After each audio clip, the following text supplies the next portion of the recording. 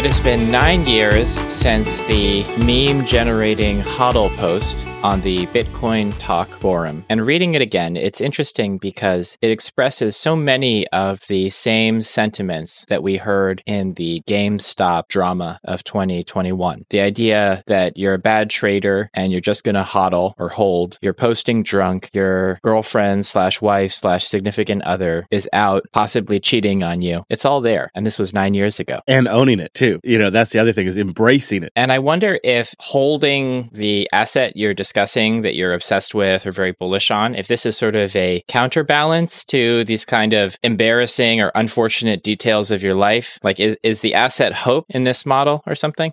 That's an interesting. Oh, you just got really deep on me. I see. Yeah, maybe. And it's like the state of affairs is bleak, but I have hope in this asset. Or it's even more cynical. It's like, I got nothing else to lose. Everything else is crap. Even my relationship is crap. So let's just ape into this and see what happens. I'm not sure. Maybe it's both. I'm not sure. There's definitely a theme. I've heard the term market nihilism. Maybe this also touches on that. Yeah, I guess that kind of applies here, doesn't it?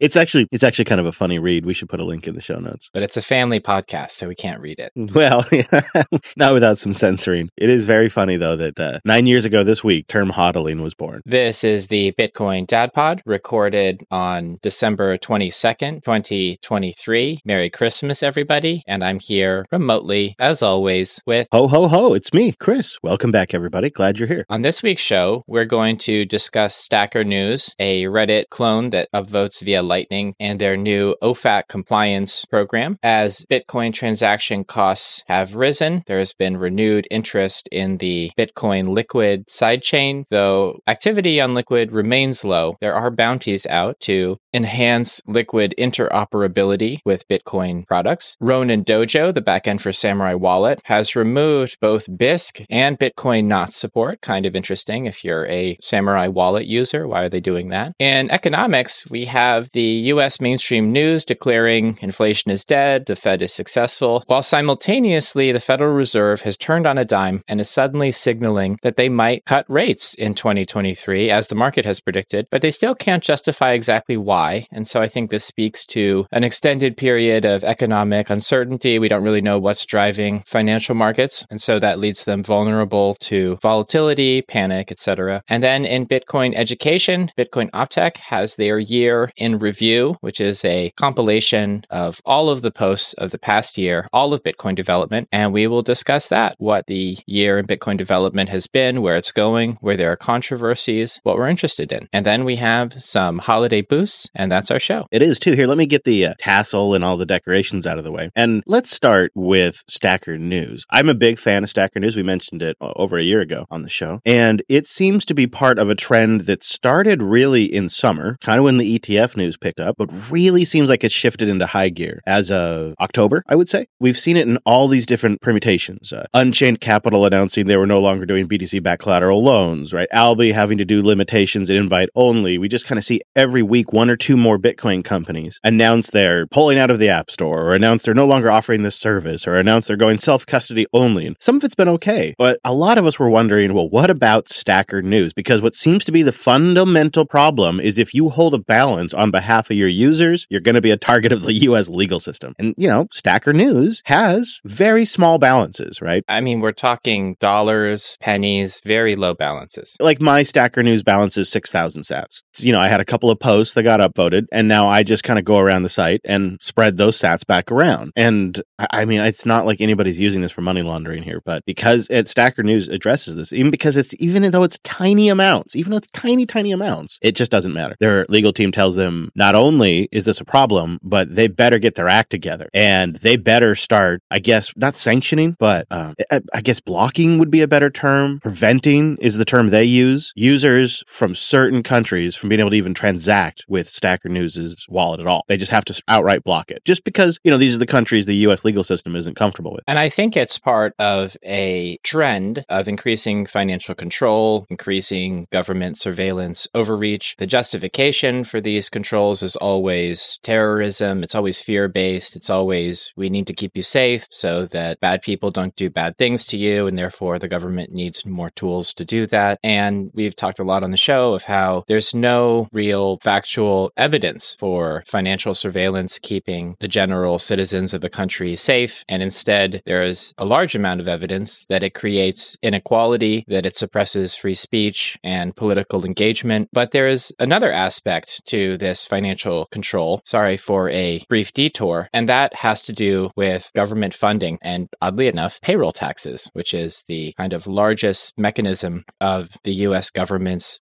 smoothing its income and kind of hiding its taxation from regressive consumption taxes that people feel every time they make a transaction to a sort of quiet tax deduction that your employer takes out of your paycheck every 2 weeks. And then at the end of the year, when it's tax season, you often get a tax rebate because they've taken too much out. And so everyone feels happy about paying taxes. Does this sound like a stretch? Have I pulled it too far? I don't know. I hadn't taken it there, but I guess it kind of helps understand why structurally these systems are in place and why they go after these things. That gives me some insight there. I think Stacker News, they're in a tough spot. If you're a U.S. company, you're just going to be in a tough spot here. They are, and I don't like the way this sounds, but they are doing it the right way if you have to do this. And what I mean by that is all their compliance stuff is open source. They're putting it all up on GitHub. So whatever they're doing for wallet blocking or filtering based on your IP or whatever it is they end up having to do that their legal team says you just got to do, we will be able to at least audit that on GitHub. So it's at least not a complete black box as to how these restrictions will work. And if Bitcoiners and Bitcoin companies are going to be forced to do this kind of stuff, again, I'm not condoning it. I'm not okay with it. But I think this should be, at least the way it's done, is open source it all. Right, because it gives people the option to either understand how the blocking, filtering is being done, or in an extreme case, to fork the project and run their own version, which most people will not do, but is a nice option. I think it's just nice for auditing too. Like if at some point somebody wanted to do a little research and figure out how widespread all of this is and what the impact is and all of that, having this information open source makes that a lot more doable. And then perhaps that begins to give the tools for somebody to build the argument against this kind of stuff. And this is happening across the board in the Bitcoin financial app ecosystem, because you spoke with Moritz from Alby on your Office Hours podcast. Great podcast, terrible name. And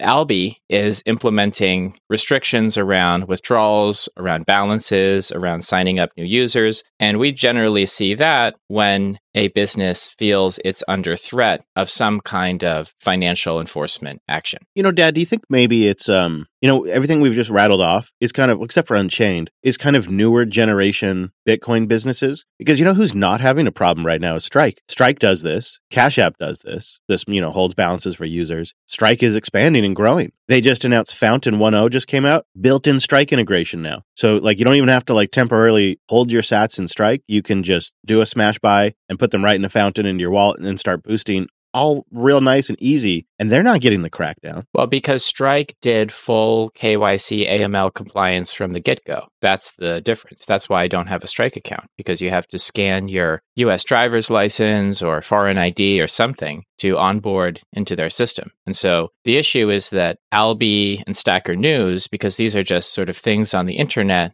they're financial, but they're not KYC'd. They ended up holding a balance without going through any kind of identification process. Right, exactly. Yeah. And that detour into payroll was just trying to highlight that KYC and AML, it's really about money laundering. It's about social control, it's about the general centralization of power, but it's about tax reporting and trying to figure out if middle-class people are underreporting their taxes. The wealthy have the financial infrastructure to determine their tax burden, to choose how much taxes to pay, to structure their finances such that they can minimize their tax burden. But the working and middle classes in the United States do not have the funds to buy those solutions. And so all of this AML, KYC, etc. On the one hand, you have these sort of negative social control elements, but on the other hand, you just have the incentives of the US government to get more financial information to increase the amount of taxes it can gather from the most tax-paying segment of the population, which is sort of the bottom 95% economically. What a fantastic win-win for them, because they can make a strong argument about preventing terrorism and money laundering and making sure that everybody who owes their fair share pays their fair share by having this information,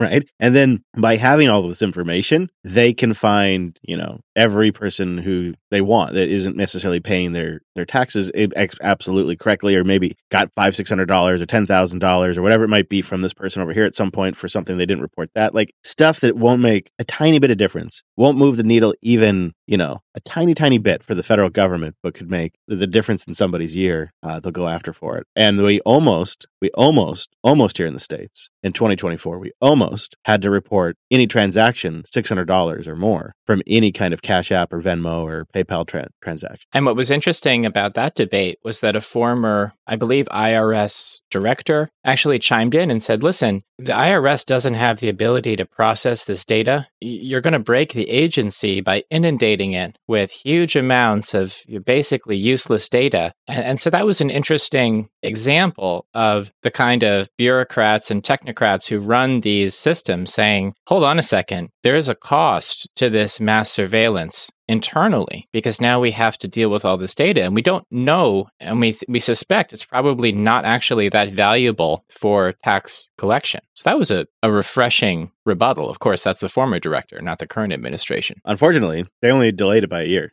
They plan to have it in effect next year, at least according to taxadvocate.irs.gov. On December 27th, they said they're going to postpone it. I'm not sure, though. Either way, it makes me feel like the intent has been signaled. I really don't do very many like Venmo transactions or Cash App transactions, so this isn't a kind of thing that would affect me, but it does feel like a signal of we need even more data. It kind of goes to our general thesis that the central planners of all these various agencies and the economy and all this kind of, it seems like their solution is always, well, let's just do more of what we've been doing. It isn't that we've been doing it wrong. It's that we haven't had enough information. We haven't been able to control enough of the individual components. We haven't been able to control the players enough to really set the stage for success. But if we could just get a little more control, then we can solve economic problems. We can solve equality problems in the economy. We can keep inflation pegged at 2%, exactly where we want it dialed in to steal just enough from everybody. We can manage all these things if we just have more data. And same with this, we can extract more, just enough tax revenue so we can grow our way out of debt. We just need to extract a little more tax revenue, because the solution to the unbelievable amount of debt and bills that the United States government now owes is growth. Every politician in the run for president right now will tell you the solution to our debt problem is just economic growth. And economic growth is another word for more revenue. And revenue, as Dad just pointed out, for the federal government comes from taxes.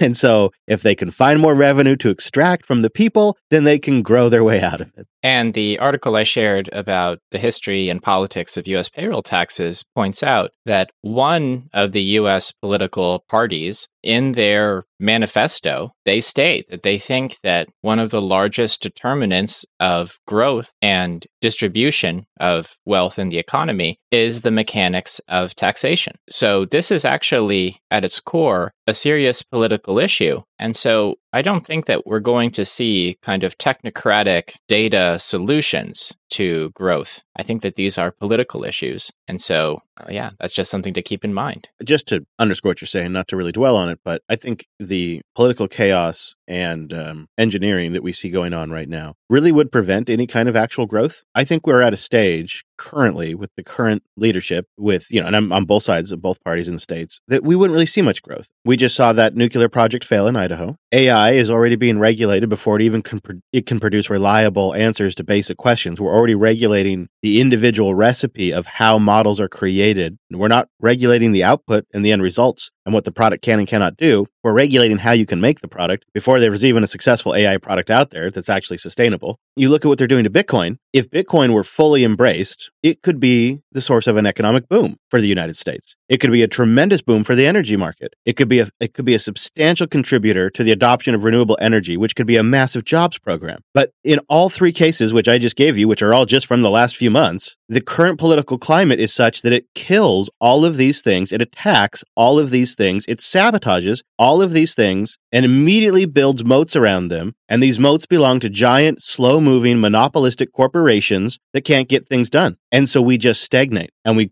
close things down, and we just we don't see power plants. We don't see things adopted properly. We see things like Bitcoin, which are obviously beneficial, killed in the bed or in the cradle. It's like, how are we going to grow our way out of that? Well, one thing that is also growing is on-chain fees. No kidding. Nice one.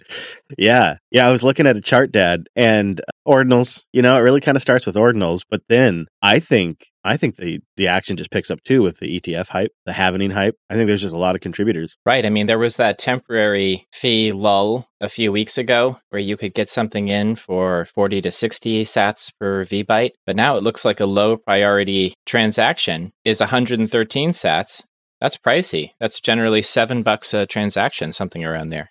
I mean, to be honest with you, I almost never do low priority unless it's something I truly don't really care about. So right now, like a medium priority transaction fee is 124 sats, which is about almost $7.50, getting to $8, depending on how you're feeling. And this is good, by the way. Depending on when you check on this, like if you check during a busy market day, easily double. And when on-chain fees rise, people get interested in lower fee options. And sometimes that is altcoins. By the way, I think the bull market is starting because I got a message from a friend who is not into Bitcoin, not into crypto, but he's been bonking. His head or? No, one of those Shiba Inu inspired altcoins, and he was bonking it. Everybody's aping into Solana right now. That's what you're supposed to be aping into, is Solana. Solana is the hotness right now. Can you believe that? Can you believe that rickety piece of crap is the hotness right now? And the Ethereum community is just so offended. It's seething. Hilarious. Yeah. It turns out, I think, what's interesting, just as a side note, it just shows you that they're a little bit concerned about the fundamental value of Ethereum. Meanwhile, we're over here in Bitcoin land just kind of laughing. But you got a good point, Dan. I think the bull run last time, back in the good old days of a couple of years ago, that led to fees that at times were like $50 for medium priority. It was really bad. And we saw the Lightning Network all of a sudden become the new hotness. It had been around for years and it had its, moment, everybody thought. And then no adoption really happened. It just sort of stagnated. But then during that last bull run, those fees got high. And man, all of a sudden everybody was talking Lightning. And we're going to see that again in the Bitcoin Optech this week, because a huge amount of this year's development was around Lightning and Lightning adjacent changes to the Bitcoin code base. This is my thesis. It's cyclical. It takes time for the money to get in place, for the developers to get in place, for the projects to get started, for the code to get developed. And so it starts in the bull run, but the results we're seeing are right now. And if you look back at 2023, and we'll get there, it was a huge year for Lightning. In fact, the Lightning Network has grown. I had a stat in office hours. It's something like 1,000% in the last 2 years. So it's massive. As measured by River, too, like channel capacities are way up. Like the average channel capacity a couple years ago was like 2 Bitcoin. And now the average channel capacity is between 6 and 8 Bitcoin. Goodness, there must be some Wumbo channels driving that average up, because that is a huge amount of Bitcoin to lock in a hot wallet. River is probably one of them. River's probably one of them. I think it really is the traditional story, and I would imagine you probably agree, it's incentives, right? It's incentives that are driving this behavior. And so is your high-level view that high fees this cycle may drive more interest in the Liquid sidechain? I do have that theory. I think 2024 will be a great year for Liquid. And I know how stupid that sounds because I know Liquid's been around for a while. Yes, I'm aware of the custody model. But Liquid has, besides low fees and good privacy characteristics, Liquid has a feature that is so phenomenally above and beyond what Lightning can offer that it's a clear product differentiator. And to me, that is essentially the same UI as Bitcoin. If you know how to use a Bitcoin wallet and you know how to send Bitcoin, you can use Liquid. You don't have to set up a node. You don't have to have Lightning channels. You don't have to learn about liquidity and inbound and outbound channels. You don't have to understand that you lock sats up into a channel and that the sats can be on either end of the channel. None of that. You don't have to learn any of that. You just use the same paradigms you're used to with Bitcoin software. And that makes it approachable to anybody who has a Bitcoin wallet today. And it means you don't have to go through all the hassle of having a Lightning node and all of that. Yes, there are trade-offs, which we will get to, but in a high-fee environment, when people need to move their Bitcoin, or more importantly, I would say, consolidate their UTXOs because they realize they're about to get robbed to death in fees if they try to spend their $1 DCA, Liquid looks really really attractive. And while I'm on a roll, I did a little A/B. I went through the process of standing up a brand new Lightning node. I funded it with my own liquidity. I put millions of sats on there. I paid the fees to open up the channels and rebalance and all of that crap. And it took me 2 nights. And it took me 10 minutes to move the funds. And I never had to pay like all the fees to get my initial liquidity set up and all the fees to establish the channels. I could do it all in Liquid in 5-10 minutes, from Lightning to Liquid back to Bitcoin for almost nothing. The interaction was no new paradigm I had to learn. It was very straightforward. If you look at just the workflow aspect of it and the high fees that come up and people will be looking for an alternative, I think Liquid's going to be a nice product fit. I know there's security trade-offs, but there's also security trade-offs leaving your keys on Coinbase or an Alby or whatever it might be. The history of this podcast, part of it is your Bitcoin dad being really interested in sidechains and just having his heart broken time and time again. And me being like, I don't think this is the time to talk about Liquid. I think people are talking about Lightning. I know you like Liquid, Dad, but I just don't know if now's the time. Now here I'm the guy like, let's talk about Liquid.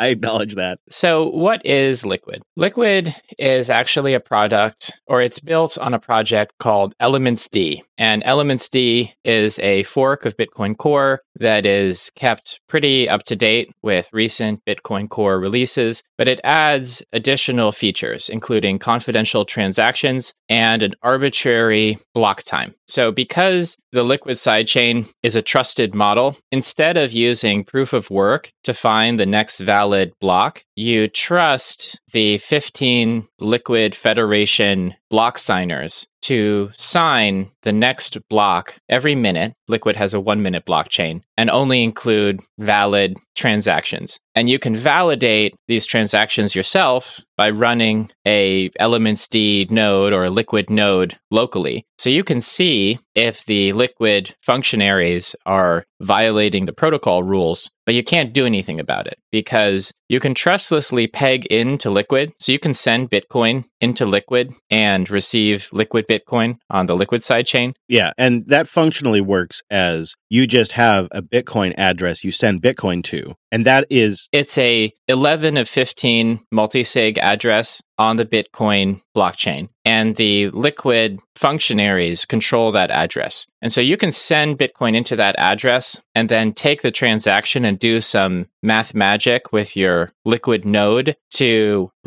redeem those coins on the Liquid side, but you can't get out. You have to go through a service or a Liquid functionary to get out. You basically have to sell your Liquid tokens to get Bitcoin again. And so at least on the way out, you're likely to pay some sort of fee, like a foreign exchange fee or something. It's quite low, though. Like in my experience, it's like 0.01% or something. So what are the benefits of Liquid? Well, once you're on Liquid, you have fast block times, you have confidential transactions, so you can see a transaction, but the amounts are blinded. It's not clear, it offers pretty good privacy, I think, in that respect. It also kind of breaks your on-chain ties as well. Right, because the Bitcoin just goes into the Liquid multisig, and then, when you sell it, you might get Bitcoin, probably not out of the multisig, but probably Bitcoin from another address, and someone is just sort of arbitraging Liquid and on-chain Bitcoin. So I think that privacy-wise, if that arbitrager is not keeping very strict records, you may have gotten some privacy there. So that might be breaking your on-chain graph, which is cool. But what is the trade-off is obviously less security than on-chain Bitcoin, but probably arguably more security than holding your funds on Coinbase or a centralized exchange. But what is the trade-off? I would say it's probably the lack of activity on Liquid. I've been watching the last 10 Liquid blocks on mempool.space, and each block has a maximum of 3 transactions, or 5. Well, most blocks only have 1 or 2 transactions. So there's just not a lot of activity here. And Liquid has been going for 5 years now, and it had a jump in interest in 2020, where the amount of Bitcoin on Liquid went from essentially 0 to around 2,500 Bitcoin. It jumped up in 2022 to almost 3,500, dipped down, and now it seems to be trending up again. Oh, we just got a big Liquid block, 8 transactions. So,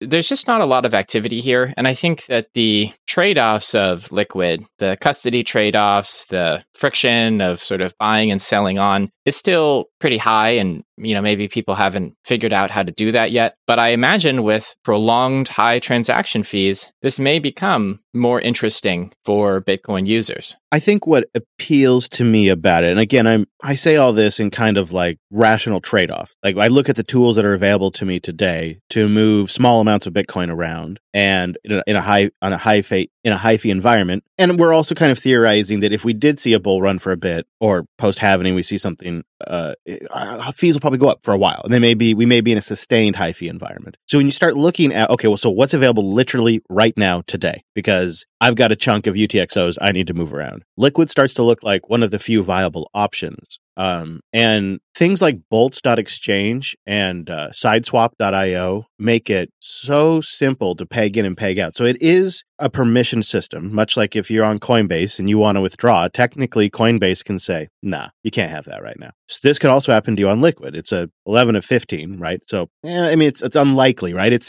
the risk is more diffused, but it probably is a little more likely that something like maybe swap.io is having issues or is over capacity. And so maybe at some point the risk is you can't peg out at this particular time when you want to or need to. Maybe on-chain fees drop and everybody pegs out at once, and all of a sudden Swap.io can't handle it. Right. And the real risk is that because there's thin liquidity on Liquid and between the Liquid BTC pair, there could be moments where you take a massive loss on selling Liquid BTC. And so you'd have to hodl through those moments and just hope that Liquid recovers and liquidity recovers, because Liquid Bitcoin are not Bitcoin. They're tokens on a separate side chain that, because of sort of a promise-ish and some arbitrage opportunities, people think you can redeem for Bitcoin at around the same price as Bitcoin. And so far, that is my experience, is it's very, very, very cheap. Much cheaper than the on-chain fees to peg in and peg out. Right, and there's some cool tooling here. Especially now with more and more Lightning integration, too. You can send a Lightning transaction so quickly, and Liquid blocks are relatively fast as they come out. And so you can kind of atomically swap in there with less sort of settlement time and therefore uncertainty and risk as those two transactions clear. And we're seeing a couple of different developers create apps that, so you go to a Lightning payment terminal and you make a Lightning payment, but you're actually using your Liquid Bitcoin, and it's just doing that swap on the fly, sending the sats. And that stuff is going to make it, I think, it's going to bring up the user base to it. We should definitely link to that, because that sounds really cool. Yeah, okay, I'll try to find it. And Alby also put a bounty out to try to get Liquid support in directly to Alby, which I think would be genius. But, you were about to mention something that I think is also unique, is because there's these companies that obviously are behind Liquid for their own benefit to move funds around privately and whatnot. They have their own commercial interest to be running this network. They've also, though, created some pretty decent tooling around this stuff, like the Green Wallet and the Jade hardware wallet. Absolutely. And I'm a huge fan of the Jade hardware wallet. I don't think it provides you physical protection because it's, I think, some sort of cheap ESP board inside. So if someone grabs your Jade wallet, you can expect them to pull out those private keys in a few hours, for sure. That said, I think that the majority of the attacks on Bitcoin wallets are automated, wide-scale digital hacking attacks. So the Jade does do air-gapped. It is an air-gapped system. It can connect to a computer via Bluetooth or a USB-C cable. And so I think that kind of provides you probably good enough security for the most common attack, which is the computer you're using Bitcoin on or your phone is compromised and a hot wallet is swept. But it is a very nifty device. It's pretty cheap. I think you can buy one for $35 or sometimes they're on sale at $25. So in terms of a functional hardware wallet, the Blockstream Jade is very cheap. And I think the Jade also works pretty well with Blockstream's hosted Lightning node solution called Greenlight. And they're doing something kind of interesting there because Greenlight is sort of not a fully custodied node. Like they're not running the entire node for you. You're actually keeping your keys locally. And so when you want the node to be active, you have to kind of connect your Blockstream Green wallet or your Jade hardware wallet to your Greenlight node, and now it can send and receive, but the actual hosting provider doesn't have access to your private keys. And so that's an interesting development in the hosted Lightning node model, because other options like Voltage, the keys are on that node. If they get a court order, they can extract the keys from that node, or they can steal the keys off of that node if they want. So this is an interesting model. And I think that's another part of the Blockstream story, because Blockstream is a technology company and they have produced some technology. They've done work on confidential transactions. Liquid is a product they produced. They also are doing some pretty interesting financial engineering with their Blockstream mining notes, which are, again, released on Liquid. And these are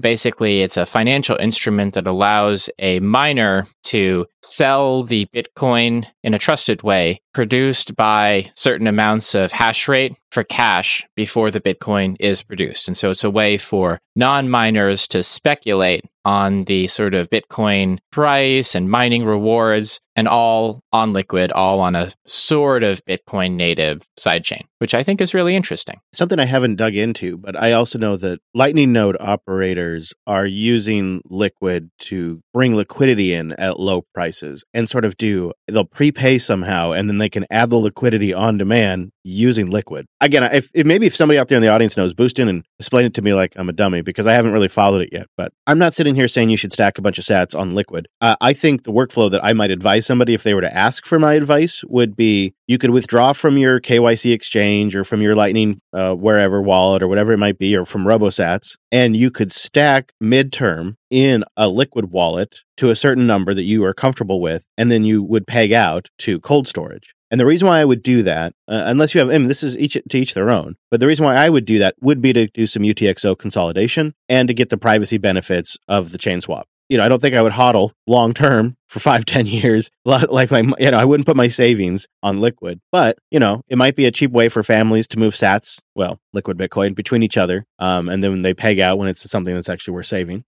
I think that could be a very viable use case for you dads and moms out there that have kids. You could have little Jimmy and Jill Liquid wallets, and when they do their chores, they get their QR code scanned, and you send them some Liquid Bitcoin. And when little Jill is stacked enough, you have the experience of teaching her how to sweep it to her Sparrow and Cold Card. And just a bit of review on UTXOs. Unspent transaction outputs are Bitcoin. This is what Bitcoin are on chain. And you can think of them as coins. And these coins can only be spent by the correct private key. And so the private key is held in your wallet or on your hardware signing device, like a Cold Card or a Blockstream Jade hardware wallet or something like that, a Trezor. So in this mental model, the UTXO set, which lives on every Bitcoin node, is like a bag of coins. And so I have the whole UTXO set on my node, Chris has it on his node, but we can only spend the coins that we have a private key for. And that's interesting, right? But when we spend a coin, we basically send these coins, we don't really send them, but we make a transaction, and a miner now takes all the coins we're spending and they melt them down into new coins, into new UTXOs that we want to send somewhere, maybe to someone else's wallet or to another address in our wallet, because let's say we have a bunch of small coins, we want to melt them down into a big coin. But every time the miner does this sort of reforging of a UTXO or destroying UTXOs and creating a new UTXO, it's like they're clipping the coin and taking a fee. They're taking a fee out of that transaction. And the thing is, because all UTXO transactions require block space, if your UTXO is really small, and I saw this in a ancient coinage museum, this idea that gold is not fungible because, a big fat gold coin is worth too much. Well, you can make tiny gold coins. I've seen gold coins the size of a pinky nail, like just really small. And so if you have a super small UTXO, you might not actually be able to spend it. The miner might just take the whole UTXO in fees when you try to spend it. And so that's the problem with super small UTXOs. As the price of Bitcoin increases and the on-chain fees increase, that very small UTXO might not be functionally spendable, because when the miner takes their cut, they've taken the entire UTXO. And this is a pretty hard concept to grasp, but this is a user flow problem, because if you're doing some kind of dollar cost averaging, you buy $10 of Bitcoin a day or something like that, and then you want to take it off of the exchange, you don't actually want to send a $10 on-chain Bitcoin transaction when fees are $7. You just paid a 70% transaction fee on that UTXO. Maybe even realistically $100, because like I said, during the last bull run, we saw $50 fees for medium priority. And so if you're trying to send $100 and you have a $50 on-chain fee, it's getting tough when you think about how this could go. If we see the on-chain fees grow over the next 5-10 years, the amounts you're willing to send are going to be, if you're moving $1 billion and you have to pay a $50 fee, no big deal. If you're moving $100 and you have to pay a $50 fee, that's a big deal. I kind of describe it as when you come into Bitcoin, I think it's natural to think the fees are based on the amount you're transferring, because in most day-to-day life, in the fiat system, with a few exceptions, that's how fees work. It's based on the amount you're transacting. But in Bitcoin, I like to think of it more as in the amount of space I'm using, the amount of data I'm using. You're charged for the amount of data you're using, not the amount of value you're transferring. And every UTXO has kind of a minimum size in data. And that's why lots of small UTXOs become hard to use. And so consolidating them in periods of low fees or using tools like Liquid, like these sort of swaps we're describing, it used to be a power user activity, but I think that everyone's going to need to figure out how to do this so they don't get hurt by transaction fees in the future. I think we saw a lot of people DCA. I think a lot of people have adopted that. And depending on how you do it, you could just stack it if you're comfortable. You stack somewhere on some exchange, I guess, and then you move that. But see, this is where Liquid starts to have a good market fit, because, storing on Liquid is a risk because there's 15 key holders, of which 11 of which need to really kind of screw you. Those are better odds than just one company, one private company. If you got to stack and hodl somewhere and you can't do it in a Lightning channel, perhaps Liquid is a viable market alternative. And I think that as Liquid grows in popularity, if this continues through the high fees of the bull market, the distributed regulatory arbitrage security model of having 15 block signers scattered throughout the world in different entities is going to be tested, because the lack of activity and interest and profile of Liquid has made this custodied, federated model viable. But if you have OFAC knocking on your door, if you have FinCEN knocking on your door, we'll see if this security model actually works. And that's why holding large balances on Liquid is probably entails some risk long term. Yeah, those people could get their door knocked on. They are all around the world. They're not just in one country, but it's still, there could be a lot of pressure put on them from governments around the world. Who knows? So far, they haven't even grasped the concept that there are layer twos. I mean, that's clear by watching all of the different congressional and Senate testimonies and everything that gets put out by the different Congress critters and even representatives in different countries. Like they barely don't even really quite grasp layer one. They don't. And there's just completely no awareness that there's Lightning or Liquid or anything like that. That's just beyond them. And Liquid technically, I don't know, is it really a layer two? It's even more abstract. It's going to be even harder for them to wrap their head around. Shall we touch on Ronin Dojo? Yeah, I missed this. What is going on here? Well, Ronin Dojo is the server backend for Samurai Wallet, which is a mobile-only Bitcoin wallet on-chain with a focus on privacy. It integrates the Samurai Whirlpool CoinJoin technology that can use either the Samurai coordinator server or your own local coordinating server to do continuous coin joins with your Samurai Wallet UTXOs. There was some controversy around the launch of Luke Dasher's Ocean Pool, a new Bitcoin mining pool that has some interesting features. But because that mining pool uses Bitcoin Knots, which is Luke's FreeBSD-based implementation of Bitcoin Consensus, it's not Bitcoin D, it's not the sort of major Bitcoin node implementation. It's a Luke's version of that. This broke some Samurai transactions because some of their transactions use the Bitcoin op return field, which is a messaging field in a Bitcoin transaction, to put some data there that helps coordinate the transaction. And I don't think this broke CoinJoin. I think it broke maybe Stonewall transactions, which is sort of a 2 or 3 party kind of small CoinJoin transaction. It's just an interesting tool for breaking deterministic links on chain and to sort of invalidate the common input ownership heuristic that Chainalysis uses for most of their assumptions. But this doesn't work on Bitcoin Knots because Luke has a limit on the size of an op return field, which is different than the limit in Bitcoin Core. And so Ronin Dojo has removed support for Bitcoin Knots, and they're basically declaring war on Luke because, Luke's consensus rules are a bit different than Bitcoin D's, and their technology doesn't work with Luke's rules. They have also removed BISC support. So Bisq is a decentralized exchange I've talked about on the show. It's pretty cool. You can buy and sell Bitcoin peer-to-peer. That said, I mean, you can, there's scary stuff with Bisq in the sense that because you can buy Bitcoin for cash or postal order and sort of,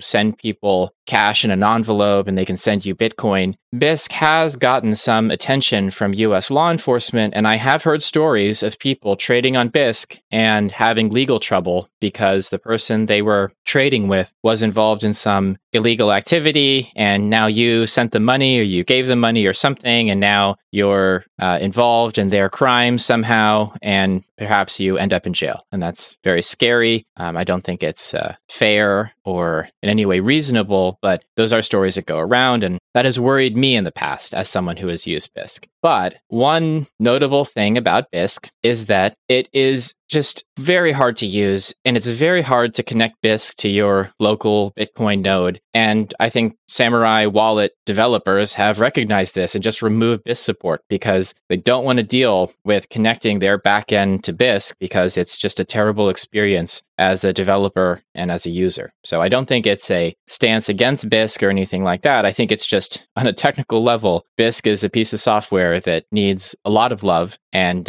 maybe a complete refactor because it's an old Java project at this point, and there are better ways to code things than Java these days, in my opinion. Yes, I'm not a big Bisq fan, but I like having it as an option for people. Even what's his name, the wizard guy? Oh yeah. Lisp, he's behind mempool.space as well. I'm horrible with names, so you know me. Right. But I know who you're talking about.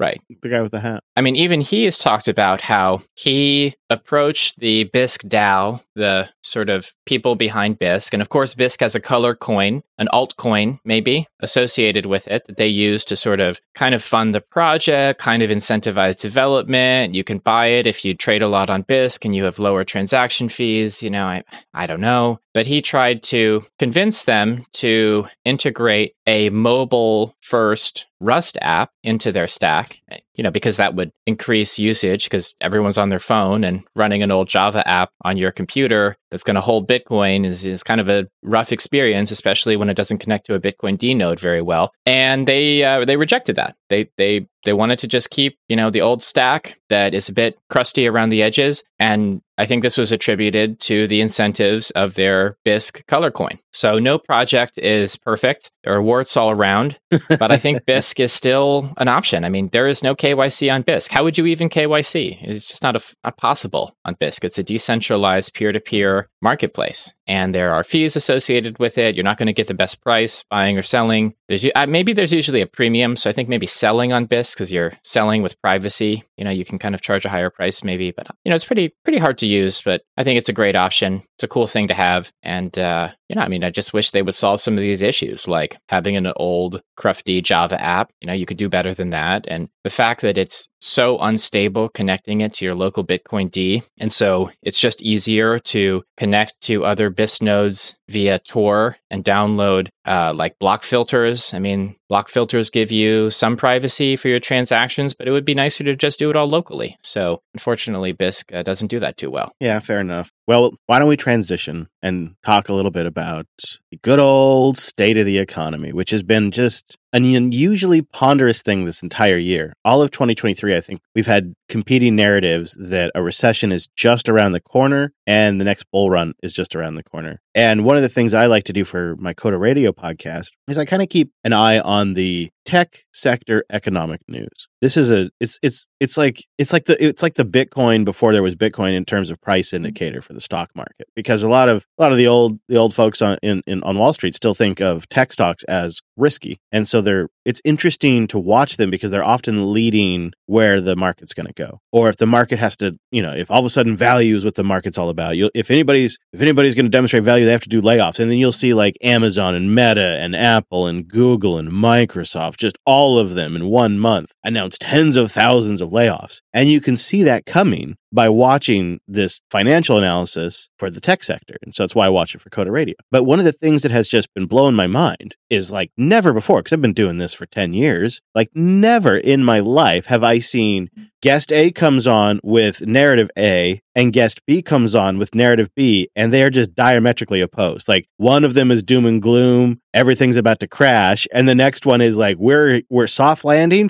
We've already landed. We're here. Let's go. It's go time, everybody. And it's over and over, and it's been all year, Dad. It's been all year. And you shared this CBS article with me with a fun jingle that explains that inflation has been slayed by the Fed just in time for holidays. And it kind of doesn't quite understand what inflation means, because inflation is the rate of price increases. It's not the overall price level. So because we had an inflationary impulse over the past 3 years, prices are up. It would take significant economic contraction to bring them down, but the increase in prices is slowing. So if you haven't gotten a whole bunch of salary increases over the past 3 years, I would say roughly 15% salary increase year on year, which is a lot. I don't think anyone I know has gotten that. Then prices are still much higher for you than they were even last year or 2 years ago. That's why it seems like a slowdown, at least. Some people are calling it, a recession in discretionary spending, which is an interesting one, because that's been a theory of mine since the Budweiser boycott. Also, still today, Disney is having extremely low attendance. Some of that is politically motivated, no doubt. But I also think a lot of it is people are looking for cheaper things. So, the first thing is they don't cut out the beer. Instead of buying the Budweiser, now they're buying the Keystone Light, right? Then the next thing that comes is they start cutting out the Keystone Light, but just a little bit, right? Like, that's how you start seeing it. You don't go to Disney this year, right? So maybe you still get Christmas presents, but we didn't get to go to Disney this year. Yeah, you can't cut much more than Keystone Light.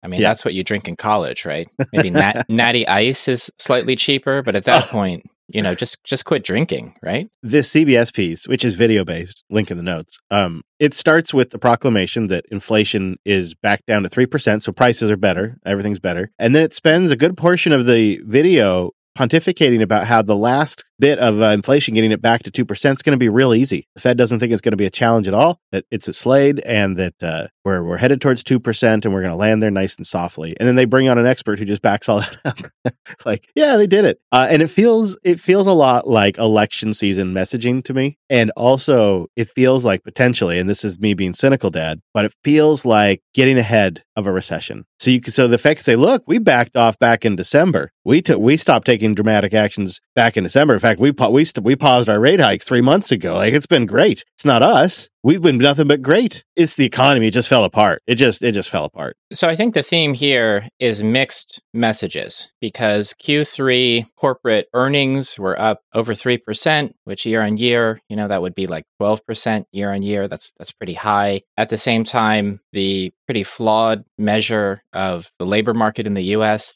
I think it's U1 or U2, unemployment is pretty tight. At the same time, we see layoffs in the tech sector. DocuSign is trying to sell itself. That's not a good sign. That's a huge company that could be doing quite a lot of layoffs. Hasbro just laid off 1,000 workers before Christmas. It's pretty dim news for a toy company. Target just announced their sales are down 4.2% compared to third quarter of last year. Right. And since consumption is 70% of the economy, that is sort of a warning sign right there. Walmart also announced sales are slipping of even essential items and food. Bloomberg had an article about urban Chinese youths moving back to the countryside to farm. I mean, that's terrible. That's a terrible sign. That is definitely a bear signal.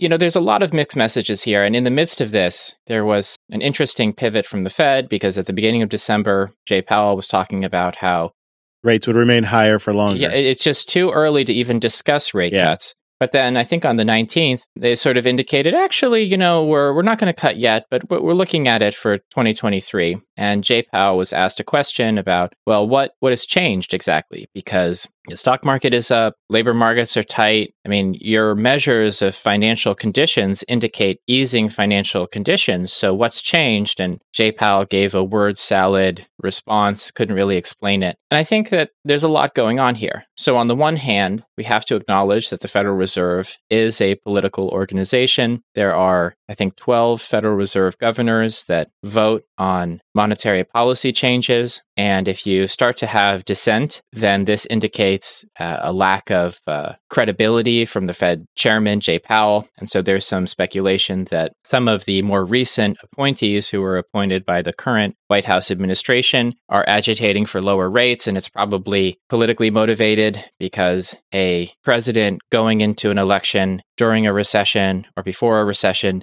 generally doesn't survive that election contest. And so there's every incentive short term to loosen monetary policy, attempt to stimulate financial markets, create a wealth effect, and stay in office. And this is kind of what the Austrians describe as the malincentives of monetary policy, because it's invariably captured by the political apparatus and results in sort of periodic periods of inflation around elections. I think another issue is just that the Federal Reserve, as was revealed by a former chairman in a speech a few years ago at the Brookings Institute, does not have a functional model of inflation. There's not a good sort of universal society level model of inflation or theory of how inflation works. Because if you are an Austrian and you just look at the money supply, well, money supply growth, base money growth doesn't always translate into consumer prices. So what's going on there? And I think part of this is that there's this realization, maybe, that the Fed does not actually control the monetary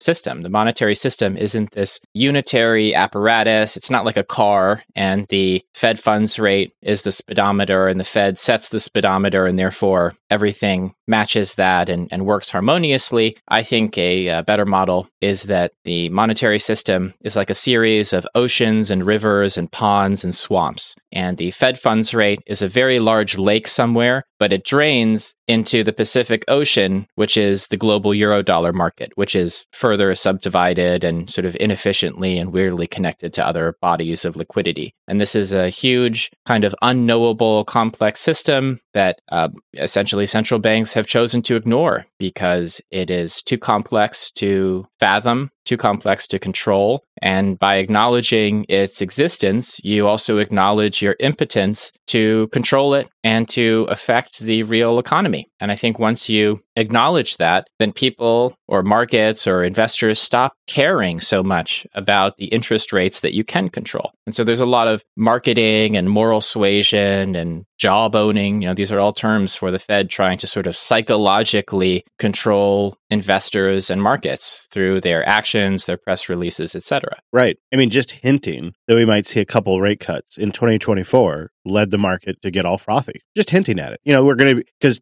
what that tells the market is that, well, they're done raising rates. If that was even the source of that frothiness, it could have been something else entirely. We just don't know. Oh, I think you can kind of see it. Every time there's kind of a dovish statement by Powell, people start spending. It's just degen behavior. It happens every time. There's other factors always as well. There's things, like the day after things took a dip for a bit because of some other news. But they do have, I know you hate this, but they do have some power in that sense because the market's always trying to front run the rates going down. And because of that mechanism, in a weird way, he can get people acting bullish again. And so if the economy starts sliding, even just hinting they're going to cut rates, what that tells the market is now that they're talking about cutting, they're done raising. So therefore now is the time to front run the rate cuts. I don't disagree with you. I just disagree on the term the market. The market is made up of all 7 billion people on this planet and institutions, and some of them can participate in these trades you're talking about. Some of them can't. Some of them have to express these sentiments in other foreign markets with different constraints, different mechanics. And so it's just a much messier, less understandable process than mainstream reporting about economics and the economy would like us to believe. Should I refer to them as large capital allocators? The large capital allocators that are trying to front run the rate cut?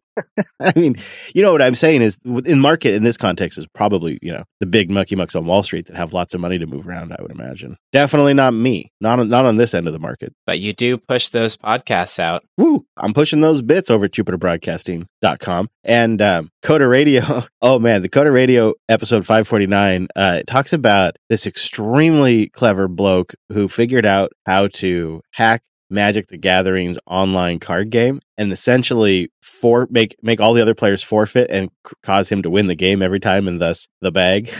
And he just rakes in a bunch of money. And it's an interesting little approach because a card game and hacking a server card game turns out to be quite a bit different than like the first person type games or your Roblox. It's a totally different thing.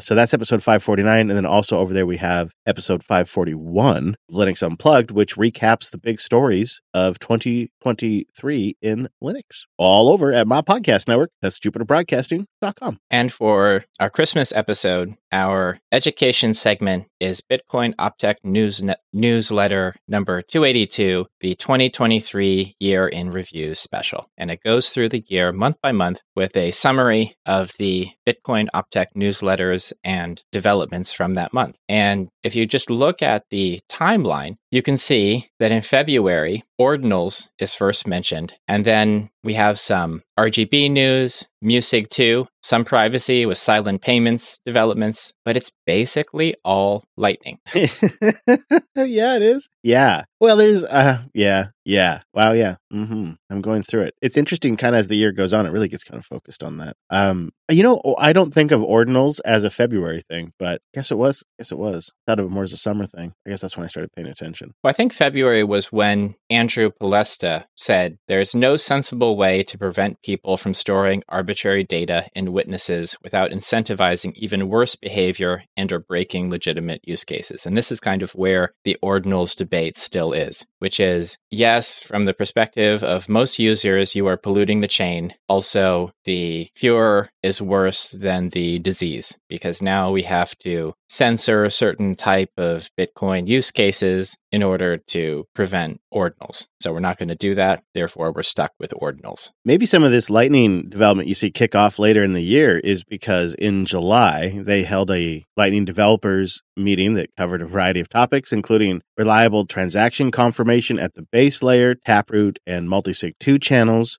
updating channel announcements, redundant overpayment, jamming mitigation proposals, which I believe we talked about a little bit, simplifying a few things. They had basically powwows and meetings, and then you just look at the Optech after that, and it's just development after development. And there were many soft fork proposals, a proposal for OpVault, which is an opcode that would specifically create Bitcoin vaults, a form of deep cold storage where when a transaction comes out of a vault, you can kind of claw the transaction back if a waiting period doesn't expire. There are several Covenant opcode soft fork proposals, including check template verify, check sig from stack, sig hash any prev out. And my sense from reading the newsletter and listening to discussions on this is that the next soft fork is likely to include a Covenant opcode. And covenants enable encumbering a Bitcoin transaction with additional spending conditions. They do not enable a government covenant that allows the government to control how you spend your coins. That's much more easily done with a multisig than a covenant, so that's not really a risk. But these covenants would enable new protocols like coin pools, which might be a way for multiple users to share a UTXO and then also have Lightning channels based on that UTXO, or for ARC, which was Burak's proposal to create a kind of centralized layer 2 that does Lightning-ish things, and you can always withdraw from as long as you go online every so often. So Covenant seems to be the future, I think, of the next Bitcoin soft fork and on-chain development. And they can also tie into Lightning in interesting ways and improve Lightning functionality, improve the justice transaction model so that the Lightning security model is less based on game theory and more based on cryptography, which I think would be an improvement for all users. That would be a nice Christmas wish. Dad, I was just reading through this Optech. I'm going to kick them I'm going to kick them some sats this holiday season. They just crushed it this year. And then this summary must have taken forever to put together. Like really solid value and signal from the creators of the Optec. Yeah, absolutely. Do they have a lightning split option? That might be a good split for the podcast. That would be awesome. We need to get more of these Bitcoin type groups in on Lightning and on the splits, because there's several that I would like to throw in on the splits from time to time. I think it'd be great. The Optec would be a perfect example. Come on, guys, let us know. Shall we do the boosts? It is indeed time for the boost, isn't it? Don't forget, you can also email us to bitcoindad@protonmail.com or join our Matrix channel. But of course, we love those boosts. This is a value for value podcast, and we got folks out there like Bob B who send that recurring boost. And we got 10,000 sats. Thank you, Bob. And we got 10,000 sats from user 7670814 using Fountain. Hasn't set their name yet. And they write, "Thank you for all the good episodes. My favorite so far are interviews with Waxwing and with Peter Todd. Keep up the good fight." Well, thank you so much for the boost. Those were great conversations. Yeah, I'd love to check in with Waxwing in the future. Storyteller boosts in 10,000 sats, has become one of my favorite shows. Merry Christmas. Well, Merry Christmas to you too. Thank you. Well, thank you, Storyteller. I noticed that both Storyteller and User 70 are using Fountain. I'd be curious to know what you guys think about the new Fountain update. I am blown away by the UI changes and improvements. I'm sure there'll be a few bugs. I mean, I just installed it last night, and it's a 1.0. But I'd love to know, Storyteller and User 70, what you guys think about that. Can Fountain import an OPML file to... I think that's how I got my podcast into Fountain, but I'm not positive. I know, it seems like such a simple thing. You think all podcast clients would support that, right? Would you believe there's even a debate as to which format that should be and all that? There's, of course, yeah. But I think so, but I'm not positive. Fountain might have been the app where I just decided to start over from scratch. One of the apps I did that, and it was super refreshing. And I built up a new set. I mean, obviously the ones I always listen to I went and found, but then I just built up a new set too using Fountain's discovery tool. So it must have been Fountain that I did that. Halleck comes in with 10,000 sats, also using Fountain. I like the segment about getting paid in Bitcoin, he writes. I've always felt like the Maxi community is all about getting paid in sats and then converting it to fiat. Since I have a fiat job, it always made sense to me to pay the bills first with fiat and then stack the sats with the rest. Yeah, Halleck, I agree. Unless you somehow were getting KYC freed sats directly from your employer. Not one of those deals where they give you like an ACH or whatever it is where they do a direct deposit and then your service just converts it. But I'm talking straight up. It was never fiat to begin with. And maybe they send it to you over Liquid. Yeah, just think of the 2 businesses in the world that can accommodate that payment flow. Let's start one.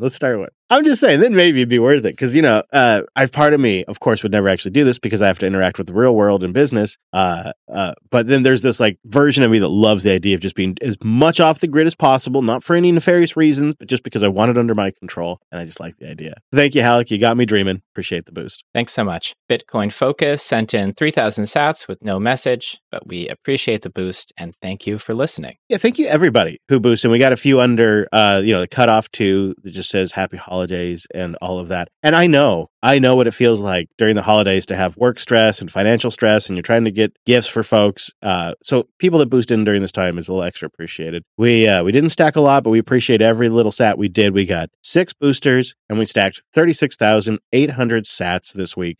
Thank you everybody also who streams. I've been looking at that more and more too. You can always stream sats, and I've been looking at ways to measure that, and that number's actually been pretty impressive too. So if you'd like to boost in, you can get a podcast app at podcastapps.com. Fountain 1.0 just launched with Strike integration, so it's really easy to top off. Podverse has been going from strength to strength, recently doing an update that improved performance, and Cast-O-Matic is a top tier experience on iOS. You can also boost just by going to looking for Bitcoin Dad on Fountain FM's website, and they have a QR code you can scan there, and anything that supports Lightning you can boost from that, and then you don't have to switch apps. Pretty nice. You still get to send a message, so you get your message read on the show, and you support the production. If you got some value from an insight, some information, if it helps you think about how you're going to manage your stack, protect your family's wealth in the future, please consider sharing a little value back to the show with a boost. Thank you, everybody. This has been the Bitcoin Dad Pod, recorded on December 22nd, 2023. I've been your Bitcoin Dad, and I'm recording remotely, as always, with... Ho, ho, ho! Merry Christmas and Happy Holidays, everybody. Thanks for joining. See you next time.